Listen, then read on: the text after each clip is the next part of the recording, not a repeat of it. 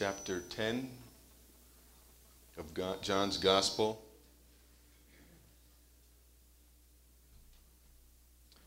And we're looking at the last part of this, chapter 10, verses 22 to the end of it, verse 42.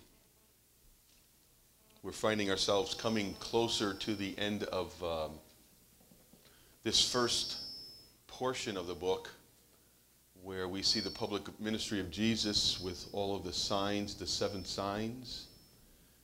Next week we will be looking at the 7th sign, when he raises Lazarus from the dead. Then after that will be the chapter 13 to the end, which is really Jesus' special time with his disciples, and that whole pretty much the last week of Jesus' life is spent in those last chapters. Even the last hours of his life are spent with the disciples. So we see, hopefully you've been reading, if you've been looking at all at the other Gospels, you see how different John's Gospel is. If you look at, I've got a book called the 4 Gospels, and the similarities in the synoptics, Matthew, Mark, and Luke, and then the similarity where John is the same information is found, and there's pages upon pages of just John alone. It's a very unique gospel. We've been told that the reason for it so that we may believe, and all of these signs that not just miracles, but they're just signs pointing to who Jesus is, and these discourses and this prologue, which is key to understanding the entire book, is key to remember to go back and read, which we're going to read again today, because it's very important to see how John laid that out for us and see really that there is only light and there is only darkness. There is no gray. There is no middle ground. As I said last week, there is no fence to sit on. You can't find it in the Bible, and you can't find it in the Gospel of John. There's no place to sit. You either are for Jesus or you're against Jesus. Jesus just can't be a nice guy, because if he is just a nice guy, then you don't know who he is, and you're on the wrong side of the equation.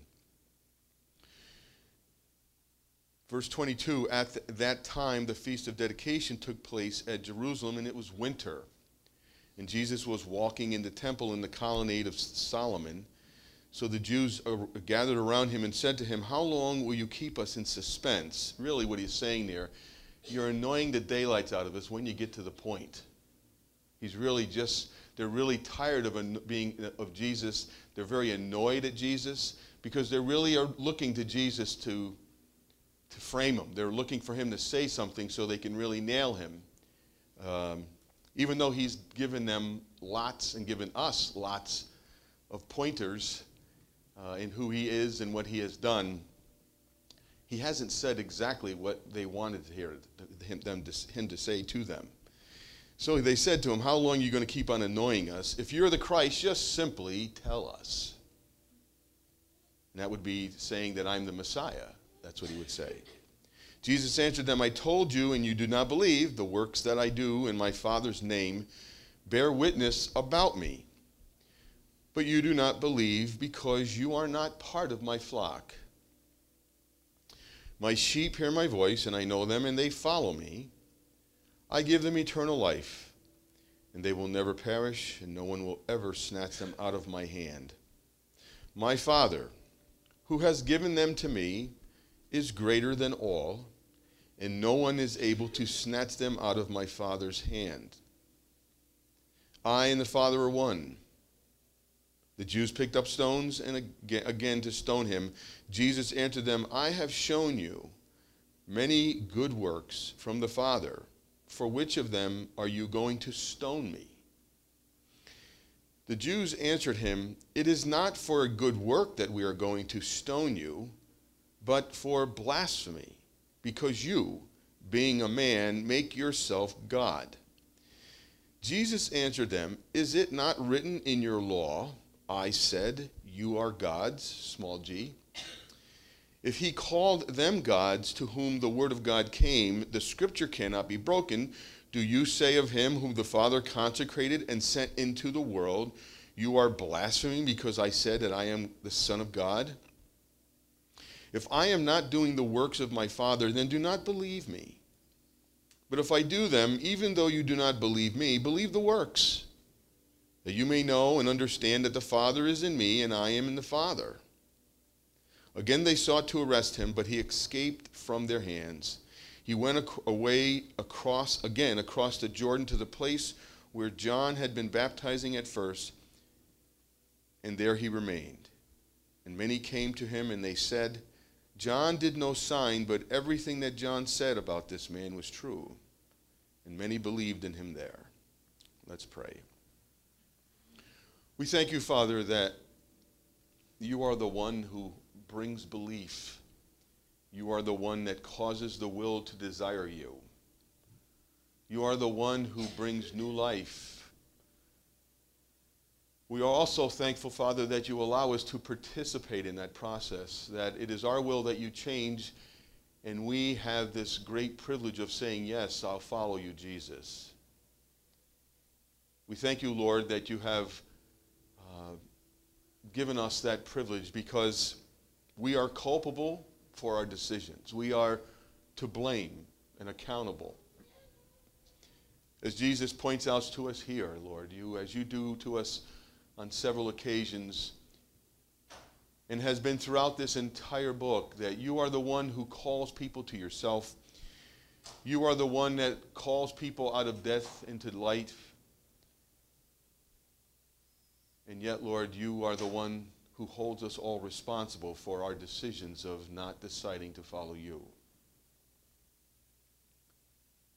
Lord, we are thankful that we have this place to come and to find out the truth. As we come here to find out again who you are, and again be encouraged and to be strengthened in our faith as we read these words about Jesus. We pray that again he is the one that we have believed in. And if, Lord, if there is some error in our thoughts, in our doctrine, in our what we thought is truth is not, then, Father, I pray that you do a work mightily in us these moments. And we ask it in Jesus' name. Amen. John has brought us into this chapter 10, which we have seen this endearing picture of the shepherd. And as we find out throughout this book, and we find out in John's gospel, and we find out in chapter 10, that not everybody is a sheep.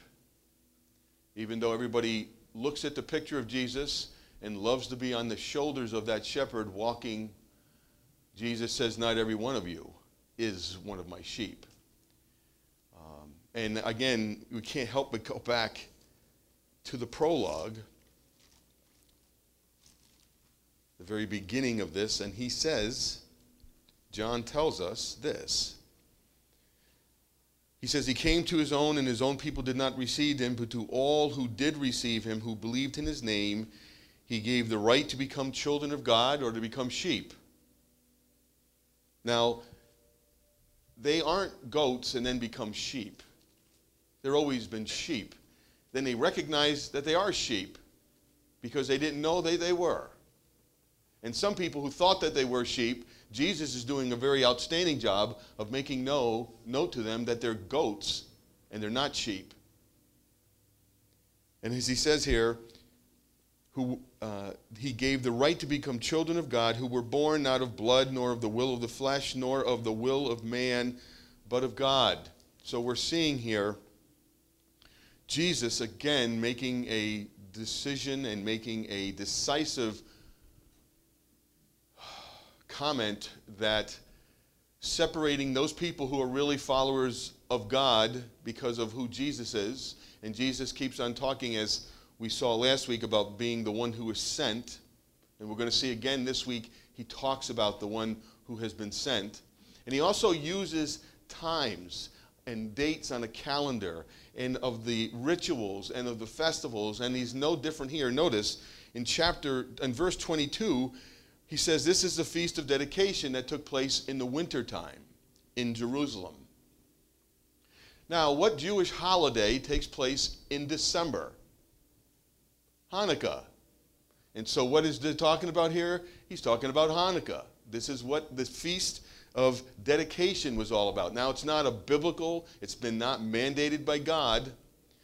But as you know, what the Feast of Dedication, or they call it a Feast of Lights, that's why they light the menorah. And it goes all the way back to the 169 BC, when the nation of Syria had, or they call it the Seleucid dynasty, came in and started taking over Jerusalem and started overtaking the people. If you read first, it's not canonical, it's not biblical, but if you can read the Apocrypha, the book of 1st and 2nd Maccabees, you'll read the history there, or if you can get your hands on the work of Josephus, who was the 1st century Jewish historian, talks about what took place at this time. And why they have Hanukkah is that during this time of 169 BC, this despot ruler who came in, and his name was Antiochus Epiphanes, came in and sounded like a good guy, but really was ruthless. The Jews saw that they were in battle, and they saw that they were going to be in conflict. They saw that they were in a powerful fight, and some of them made alliances with them and sounded like this was going to be a good deal, and it turned out to be a disastrous deal. And Antiochus Epiphanes came in and really violated the temple, came in and sacrificed pagan worship upon the altar, sacrificed a pig, shoved pork down the throats of the priests. And if you go back and read it, it's just a desecration going on of the holy site. They call it the place of desolation. And the writer of 1st Maccabees in chapter 4, if you read that, you see how all the things that Antiochus could do to just desecrate who God is, he did. And during that time, there was a man named Mattathias who was a priest and had some sons. And the one son was named Judas Maccabeus, or called Judas the Hammer. That's his last name, is the Hammer. And the word Maccabee means hammer. And so Judas Maccabee, or the Hammer, spurred on by his father, who stood up and was defying all the authorities and wanted nothing to do with this, because other people were in other places and other leaders were capitulating to this and sacrificing to other gods and giving in and letting them do what they wanted to do. Mattathias stood up and says, "No way, Jose, this is not going to happen. This is not going to take place. This is our law, this is our covenant, this is our God, this is the site that God has given us, this is the temple that the Lord has given us. We're not going to do this," and just incited these people to rise up, not only religiously, but nationally as well, in a nationalistic way and a fervor. And so his son fought, and in 164 BC, beat them, and actually kind of reclaimed the temple site, and actually after many years fought them and won their independence. And that's where we find, if you go back and Google, the Hasmonean dynasty. The Hasmonean dynasty were then now the kings of Mattathias' relatives, were now the kings until Herod the Great comes in and wipes it all out again in the 30s. And Herod comes in, and we see this, Herod does his doing and becomes, a despot himself. So for this feast, and you read in 1st Maccabees, and it is again repeated in 2nd Maccabees. If you look at this, and in Josephus' Antiquities, his book, you read this, and it says, "Now we should just dedicate and rededicate the temple site, and by putting lights and having 8 days of festivals to commemorate this day of rededicating the temple." That's why they call it the Feast of Dedication. Now, this is the time frame of when this took place. This is 2 months after the Feast of Booths. So we found out that the Feast of Tabernacles or the Feast of Booths took place in October. We are now looking at 2 months after this time, and it says it's winter. It was fall, now it's winter. In December, and when did this take place? When did Hanukkah take place? Well, according to the historians and Maccabees, it says it was taking place on the month of Kislev, which is December, on the 25th of December. This is when they dedicate the temple, and they have this festive day of lights. And so it was a happy time. Not a time commanded by God to do this, but it was religious, but it was highly nationalistic as well.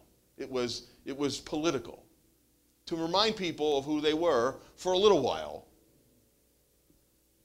But now they go on and they remember it today. And they have, you see at Hanukkah, there's menorahs lighted, because they want to commemorate this day of dedication. So we have to remember that this is the feast of dedication. And again, Jesus uses this occasion to tell people who he is. So if you didn't look up the Feast of Dedication, you'd miss all of that history. You'd miss everything that was taking place to go around what Hanukkah is, but why this was an important time for the people. And they didn't have to pilgrimage there. They could do it in their homes, but some people went to Jerusalem for this. And so Jesus, it's wintertime, it's cold, and Jesus is not standing out in the open, but walking in the temple in the colonnade to get away from the wind and to get away from things because it's wintertime. So he finds himself walking in the temple, in the colonnade of Solomon. Even though there was a new temple, the second temple came that Herod built, they still kept this colonnade of Solomon, his name there. So the Jews gathered around him, and kind of, really the word here is they closed in around him. It seems a little bit more ominous when they said they gathered around him, but the word is really closed in around him, and said to him, like I said, how long? How long are you going to just keep on annoying us? You're a pain in my neck, Jesus. We want you to say that you're the Messiah. Now we've seen how many times Jesus saying of his deity, him being the Son, him being equal to God, him being to see the work of the Father. You see me, you see my works, back and forth. Jesus didn't say, he's never really said that he is the Christ or the Messiah. He says everything about it, and they're just looking for something to nail him with. And Jesus says, I tell you, but you don't believe. He says, the works that I do are in my Father's name. That's who they are. But you notice, they do not care about the works. They're not after him about the works. They just say, we're not after you about what you're doing.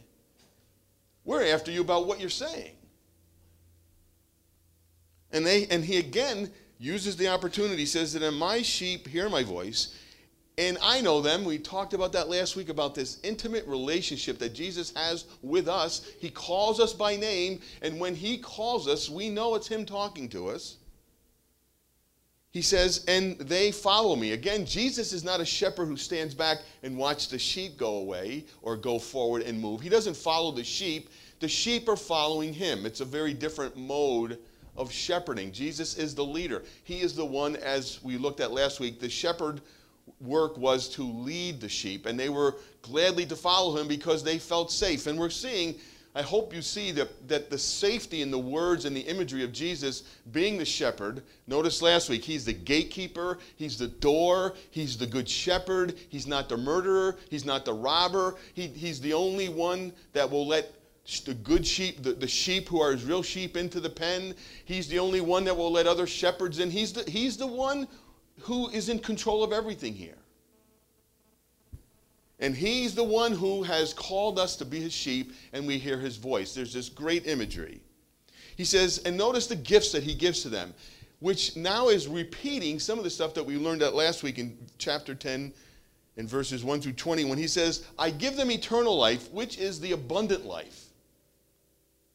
Now, we're looking at for other things, but the abundant life, is having Jesus now, having prayer life, having a sanctuary to go to where God's word, having, as a Reformed tradition would say, that we have the preaching of the God's word, we have the sacraments, we have all these things in place that give us all the indicators and the gospel and symbols I mean, that's a part of our abundant life, but really the life that we have that is abundant is not just life, it is eternal life. That's abundant.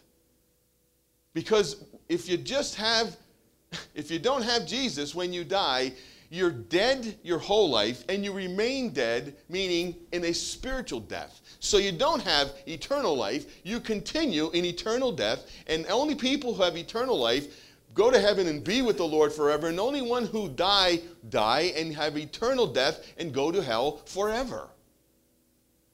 So you see that you continue in the state that you're in this life, except one passes to a much greater life. And he says, I give them eternal life. Notice, none of them will perish. Jesus believes in eternal security like Reformers do and Calvinists do. Jesus says that you'll never, ever lose your salvation. Now, if your salvation is based upon you and me, it's very easy to lose it. But if we base our salvation on the work of Christ, which we see through his words and through the entire Bible, is a work that has been finished and complete and has been satisfying the Lord himself, the Father himself, you can't lose your salvation. You just cannot lose it. You can't have it and then lose it. It would be what security would it be? He says they'll never perish, nor will anyone come in the sheepfold and snatch them away and rob them. Remember that scenario, that picture of somebody coming in and murdering you? We have other shepherds that come in, and his accusation was really an indictment against the leadership of Israel, the Pharisees and the scribes and the priests who should have been the shepherds of people's flock. What are they doing? They're killing them. They're murdering them. They're using them for their own good and for their own profit. We saw it in Ezekiel. We saw it in Isaiah. I mentioned in chapter 31 of the book of Jeremiah, talking about the shepherd's role and God being the shepherd, and Jesus is pointing to himself as being the shepherd, which points to himself as being equal with God and taking on that role of who God is in the life of the people. He says here that no one can snatch him out of your hand. Nobody. If we're held in the palm of God's hand, we have to realize that no one and nothing in our lives, as we've read in the book of Romans, who can separate us from the love of Christ? Can anything? And the answer is no, nothing can. We are secure. It's eternal security, which is a wonderful thing. Because if we wake up and think that we can lose our salvation, you think we would have, there's anxiety plus. If we've got to earn God enough, if we've got to do enough, if we've got to get, merit, whose scale do we use? How do we know we've done enough? How do we know we've done enough that we got enough points on our card to make sure that we have a lower level of security, and if we do enough for the Lord, we may have a second or third level of security. How stupid is that? But that's the game that we have played in our lives. We think about that, and other people do too, thinking, oh, you're a good person, Jim. You do a lot for the church. Certainly, there's going to be blessings for you. There's no guarantee. You can do all this work. There's no merit with God. We're working against God all the time, the Bible tells us. So we don't have to worry about this. We can never be snatched out of the hand of God. Notice, he says, my Father, who has given them to me, is greater than all, and no one is able to snatch them out of my Father's hand. Now notice the interchange here. In verse 28, he says, no one can snatch them out of my hand. And in verse 29, he says, no one can snatch them out of my Father's hand. So we see two hands here, don't we? Or do we see that we have the hand of God supported by the Son, and we see the Father supporting the Son, holding on to the sheep as well. We see this oneness of the Father and the Son in will and task, not in their roles. That's the thing about the Trinity, is that it's very different, is that we have three persons of the Trinity, which can be mind-boggling, I understand this, but we see that there is a Father, a Son, and the Holy Spirit. And we see that Jesus is God, we see that the Father is God, and we see that the Holy Spirit is God. But we also see that the Father is not Jesus, and Jesus is not the Spirit, and the Spirit is not the Father. There's three distinct personalities in the Godhead, but they're all the same essence, the same stuff. They had the same will, they had the same passions, they had the same desires. And that's what he's talking about here as he says, I and the Father are one. Now, how can it be that Jesus is the Father and makes sense of all the different roles? I only listen to my Father. Is Jesus schizophrenic here? Is Jesus talking to himself? Is Jesus having a conversation with himself? And one role, he's the Father, and he looks in the mirror and he goes, he's the Son? You see that can't be. Nor can it be, as the prologue says to us, the Word was with God, and the Word is God. How can the Word be with God and be God? I mean, it's like, how can he be the Father and the Son at the same time? Because he's not. There are two distinct or three distinct personalities who have different roles in the Godhead, but are very different. And this is what, it's hard to conceive this, I understand this, but we have to look at the Scriptures, and the Scriptures are taking and talking about three distinct roles and personalities, but all doing the same, because they're the same stuff, the same essence. And that's when we read the Apostles' Creed and when we read the Nicene Creed and we see the controversies that come out, we read that the Father and the Son and the Spirit are one. One essence, one being.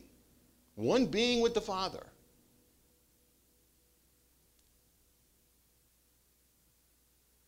And because Jesus is the hand of a shepherd. The Father has a hand of the shepherd, and Jesus is the hand of a shepherd. So Jesus is that good shepherd. And again, the word good does not necessarily mean quality. It means uniqueness. We've had many shepherds come, but this guy's the real deal. And that's what Jesus is saying. He's unique. He is authentically the shepherd. He is the real shepherd. Everybody else has come, not to say that there are people that have been terrible shepherds, but there have been terrible shepherds, as there have been terrible kings in Israel. There were some good kings, and there were some terrible kings. Jesus says, there's been lots of shepherds, but I'm it. There's no other shepherd to come. I'm him. And then he says, for this understanding, we see now the Jews are going to pick the stones up again because, you know what? They don't get a lot, but they're getting it right. What they're getting is really what Jesus is trying to get them to get. They're getting it that Jesus is talking about of his relationship with the Father and his deity and his divine nature and human nature. And even though he hasn't said that he's the Messiah, they're ready to kill him because they're getting it right. Now, they're not getting the gospel right, but they're getting what Jesus is saying right. And if they're getting it, they don't like what they're hearing. And again, this is the response that you and I are going to receive by proclaiming the gospel to people. It's the gospel, not you and me, the gospel that we want to offend people or bring people to himself. Because those light is going to shine, and as we see here, the opposition is great, and it can be amongst any kind of people. And Jesus said to them, he goes, now wait a minute, he goes, I've shown you many good works from the Father. For which of them are you going to stone me? You guys are ready to kill me. For what is it? Why are you going to kill me? And they said, we don't care. It's not about good work. We don't care what the works you're doing. But Jesus is saying, if you saw the works that I was doing and you saw that this is the work of the Father, as the Scriptures would teach. Remember John the Baptist in prison? Is this the real deal? Is Jesus the real deal? And what does Jesus say? John, the deaf are hearing, the blind are seeing, the cripple are walking. That's the sign of the work of the Messiah. And that's the pointers that Jesus is telling them. This is what you guys should be able to see. But they're not looking at his works. All they're looking for is to kill him because of what he's saying. He said, it's not for good work, verse 33, that we're going to stone you. It's because of blasphemy, because you, being a man, are making yourself God. And Jesus says, now wait a minute. Jesus has a diversion or a tactic here to cause them to pause from their insanity.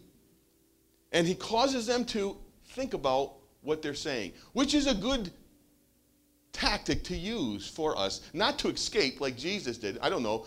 I don't have to escape from my life in America yet for presenting the gospel. Maybe some people do in some other cultures have to escape because of their talking about who Jesus is. But what Jesus does is what we should do is cause people to think about why they're angry at you. Why are you angry with me? What I just said to you about Jesus, if you're getting a great conversation about Jesus, what is it that is ticking you off? Or what is it that you don't agree with me about? Because Jesus brings them back to the Bible and he says this. He goes back to Psalm 82. Let's turn to Psalm 82 to get the context of what he's saying.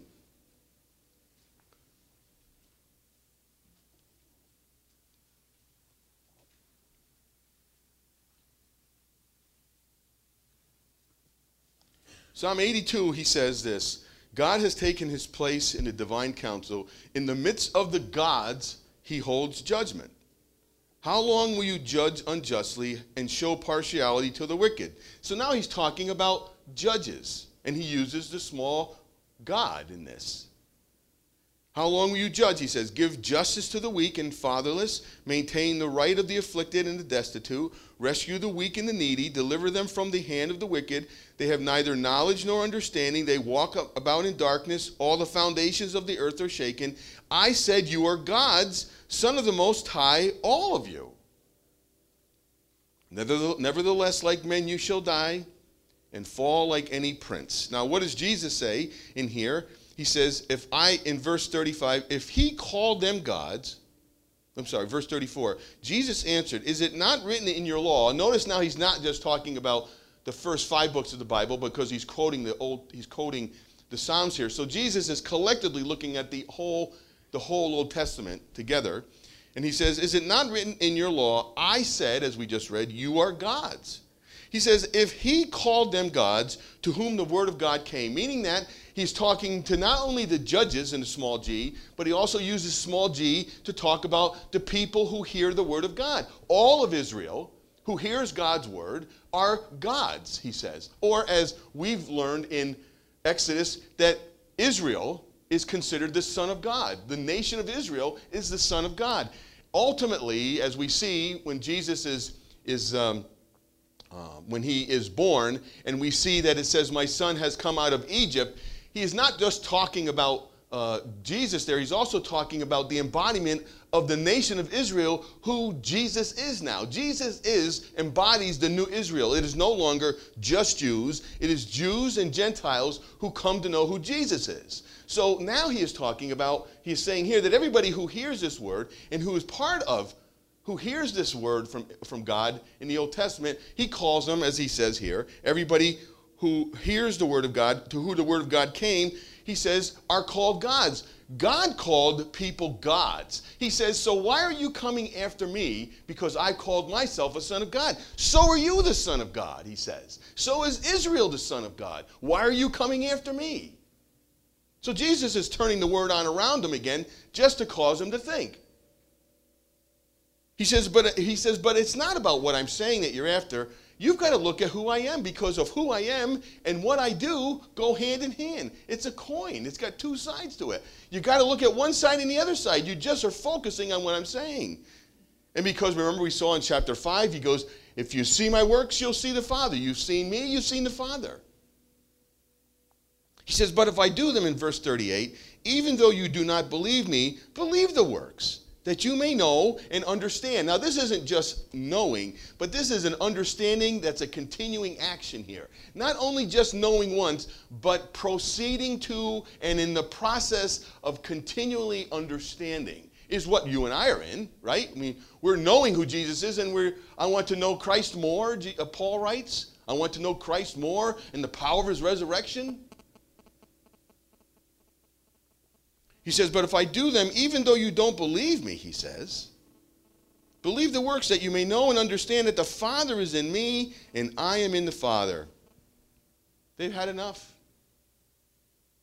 Again, they sought to arrest him, but he escaped from their hands. Now, why did Jesus escape from their hands? Because it wasn't the Passover, right? Jesus is not going to die on Hanukkah. He's going to die during the Passover. because God is sovereign. God is time frame, as we've heard today, that it is in God's timing, as Thompson said in his prayer, that God's timing is wonderful. Now, you know how big of a theological statement that is? That God's timing is wonderful? Because lots of things happen in your life and my life that don't seem wonderful. But if God is in control of everything, even of his dying, then we see that God is in control of everything. This wasn't a good event. It was a terrible event. It was the murdering and the killing of his son. But in the ultimate end, it was for our own redemption. It was for a greater cause. It was for a good that God had totally decreed from the very beginning. And he knows every hair upon our head, and he knows everything about us. And he promises never to lose any one of us, and that no one can snatch us out of his hand. That doesn't mean that we're not going to suffer. That doesn't mean that life is going to be easy. That doesn't mean anything we want it to mean other than the fact that God has given us eternal life and we are eternally secure in his hands. That's how big that statement is.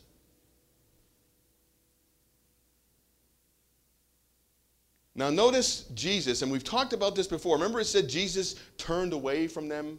And what did I talk about? I mentioned the fact that that is many times in the Gospels that we see God saying this. Remember in Ezekiel when the Spirit of God left the temple? We see God turning his back on the people. We now see this as a functional judgment. The functional judgment of God, of Jesus here, actually doing an already but the not all yet kind of judgment that's coming.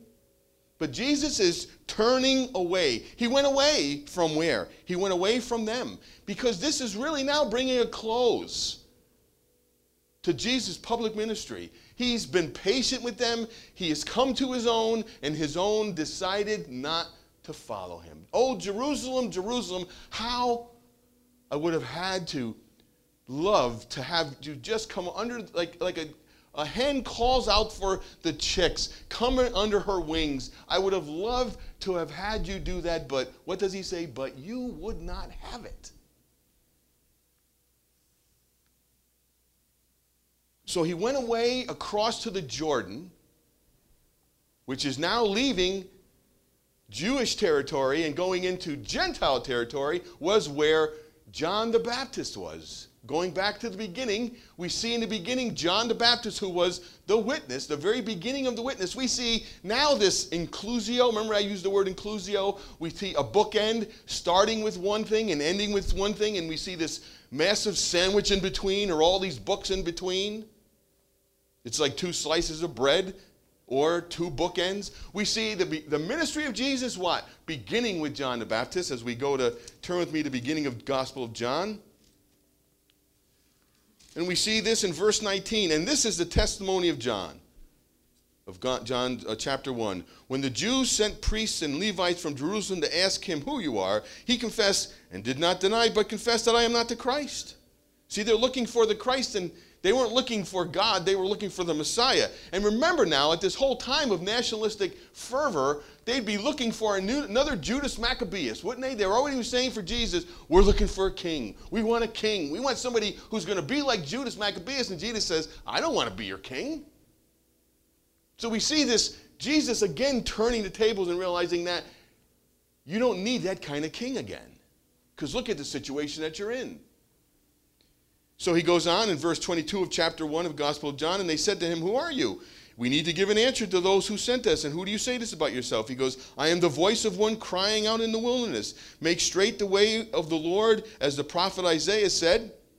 And notice verse 28. These things took place in Bethany across the Jordan. We see this bookend. We see Jesus beginning with John's testimony, and John being dead now for a long period of time, still is crying out in the wilderness, is he not? He's still a testimony to the nation of Israel. He's still a testimony to them, because he says here, Jesus went away. Now this is an indictment against the Jews, because now he's going back to the Gentiles. And how do the Gentiles receive him? You could go over this and read this and go, wow, but this is important. We see God's functional judgment turning his back on Jerusalem, because when he rides into Jerusalem on the Passover and he weeps over them, he knows what's coming.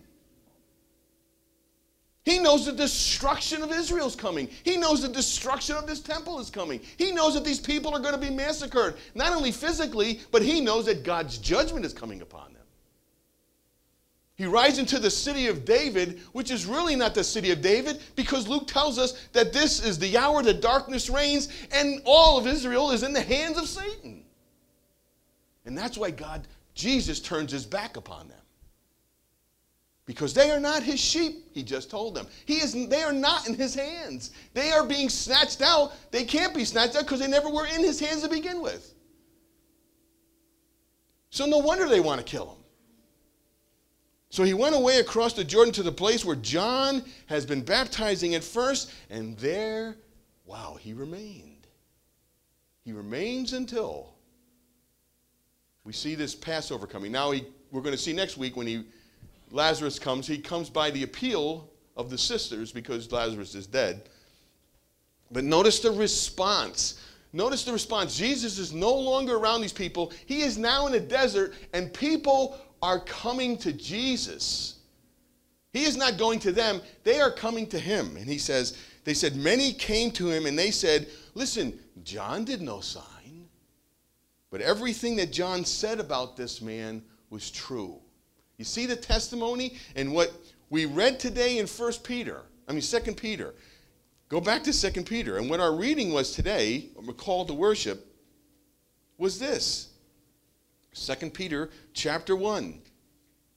Notice he says, for when he received honor, verse 17, or verse 16, we can read the passage again, it's God's word.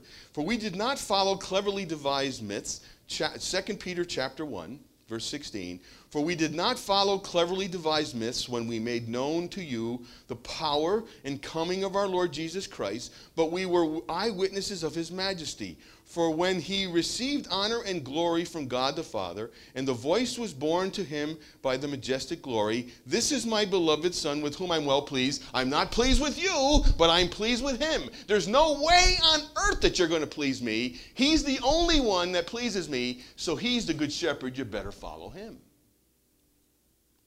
We ourselves heard this very voice born from heaven, for we were with him on the holy mountain, the Mount of Transfiguration.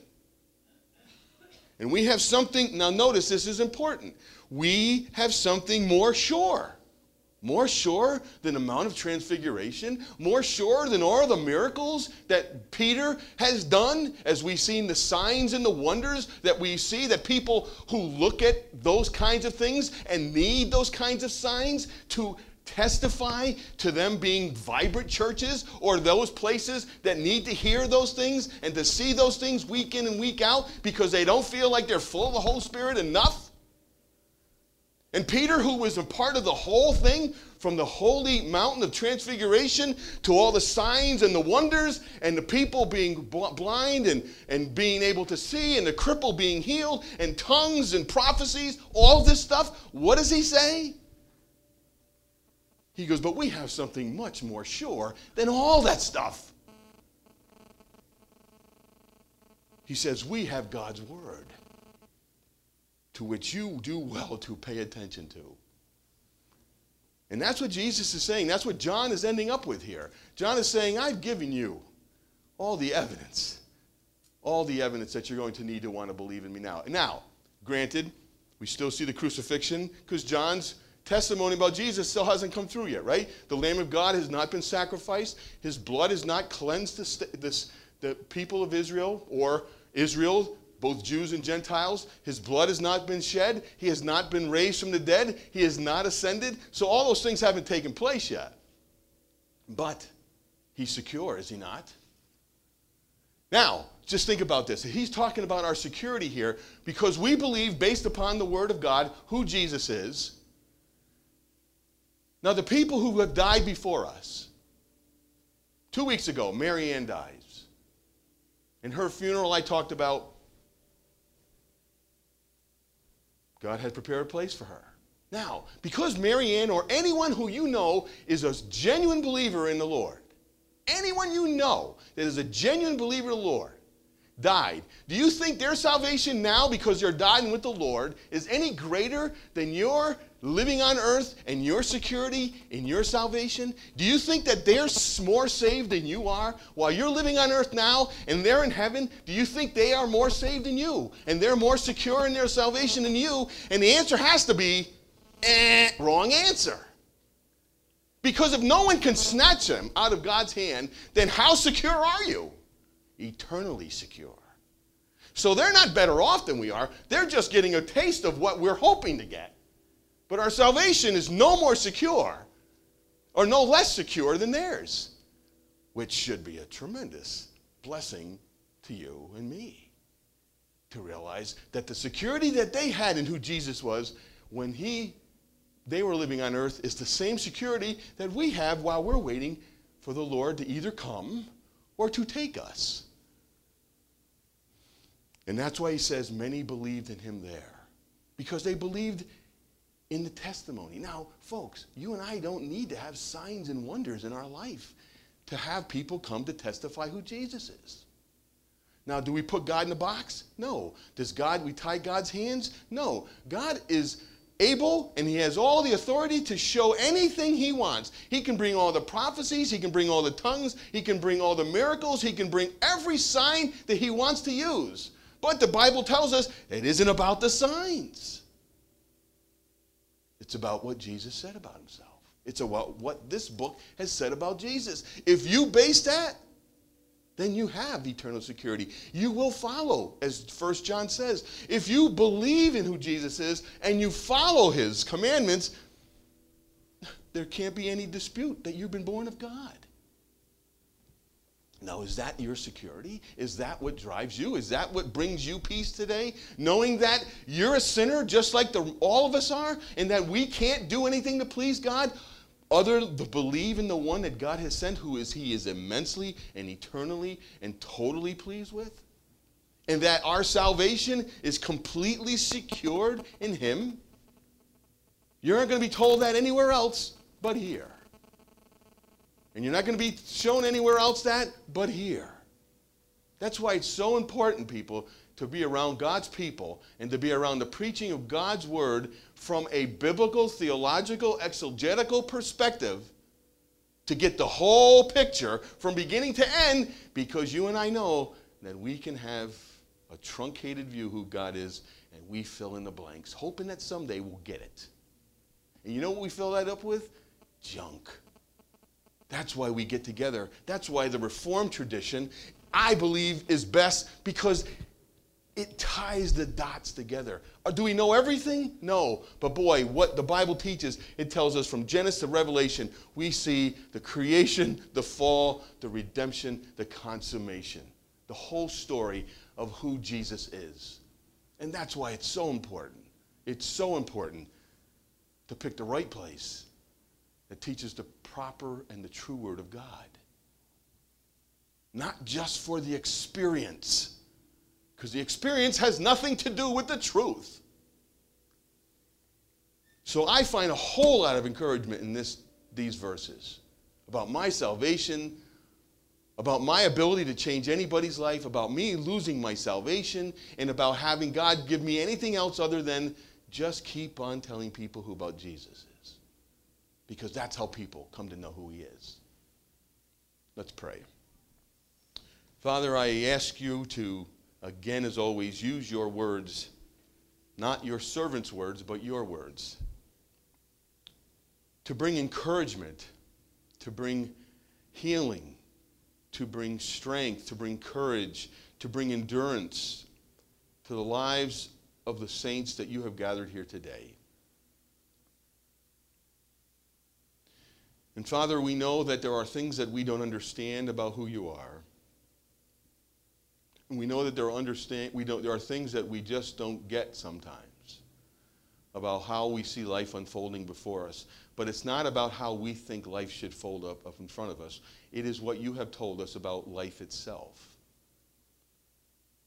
And so, Lord, we confess, and I confess, that we all have sinned against you this week. And we deserve your wrath, and yet we don't get it. And we will never get it because there is no condemnation for those who are in Christ Jesus. And we are a part of that sheepfold that the gatekeeper is keeping us safe. That we do not have to worry about someone coming in and snatching away our faith or our life. May take us physically, but can never take us spiritually. Our souls are protected by the soul keeper. And we thank you for that, Lord. I pray that as we think about evangelism this week, as we think about discipleship this week, I pray, Father, that you help us to focus on these essentials of our life, these essentials of our faith.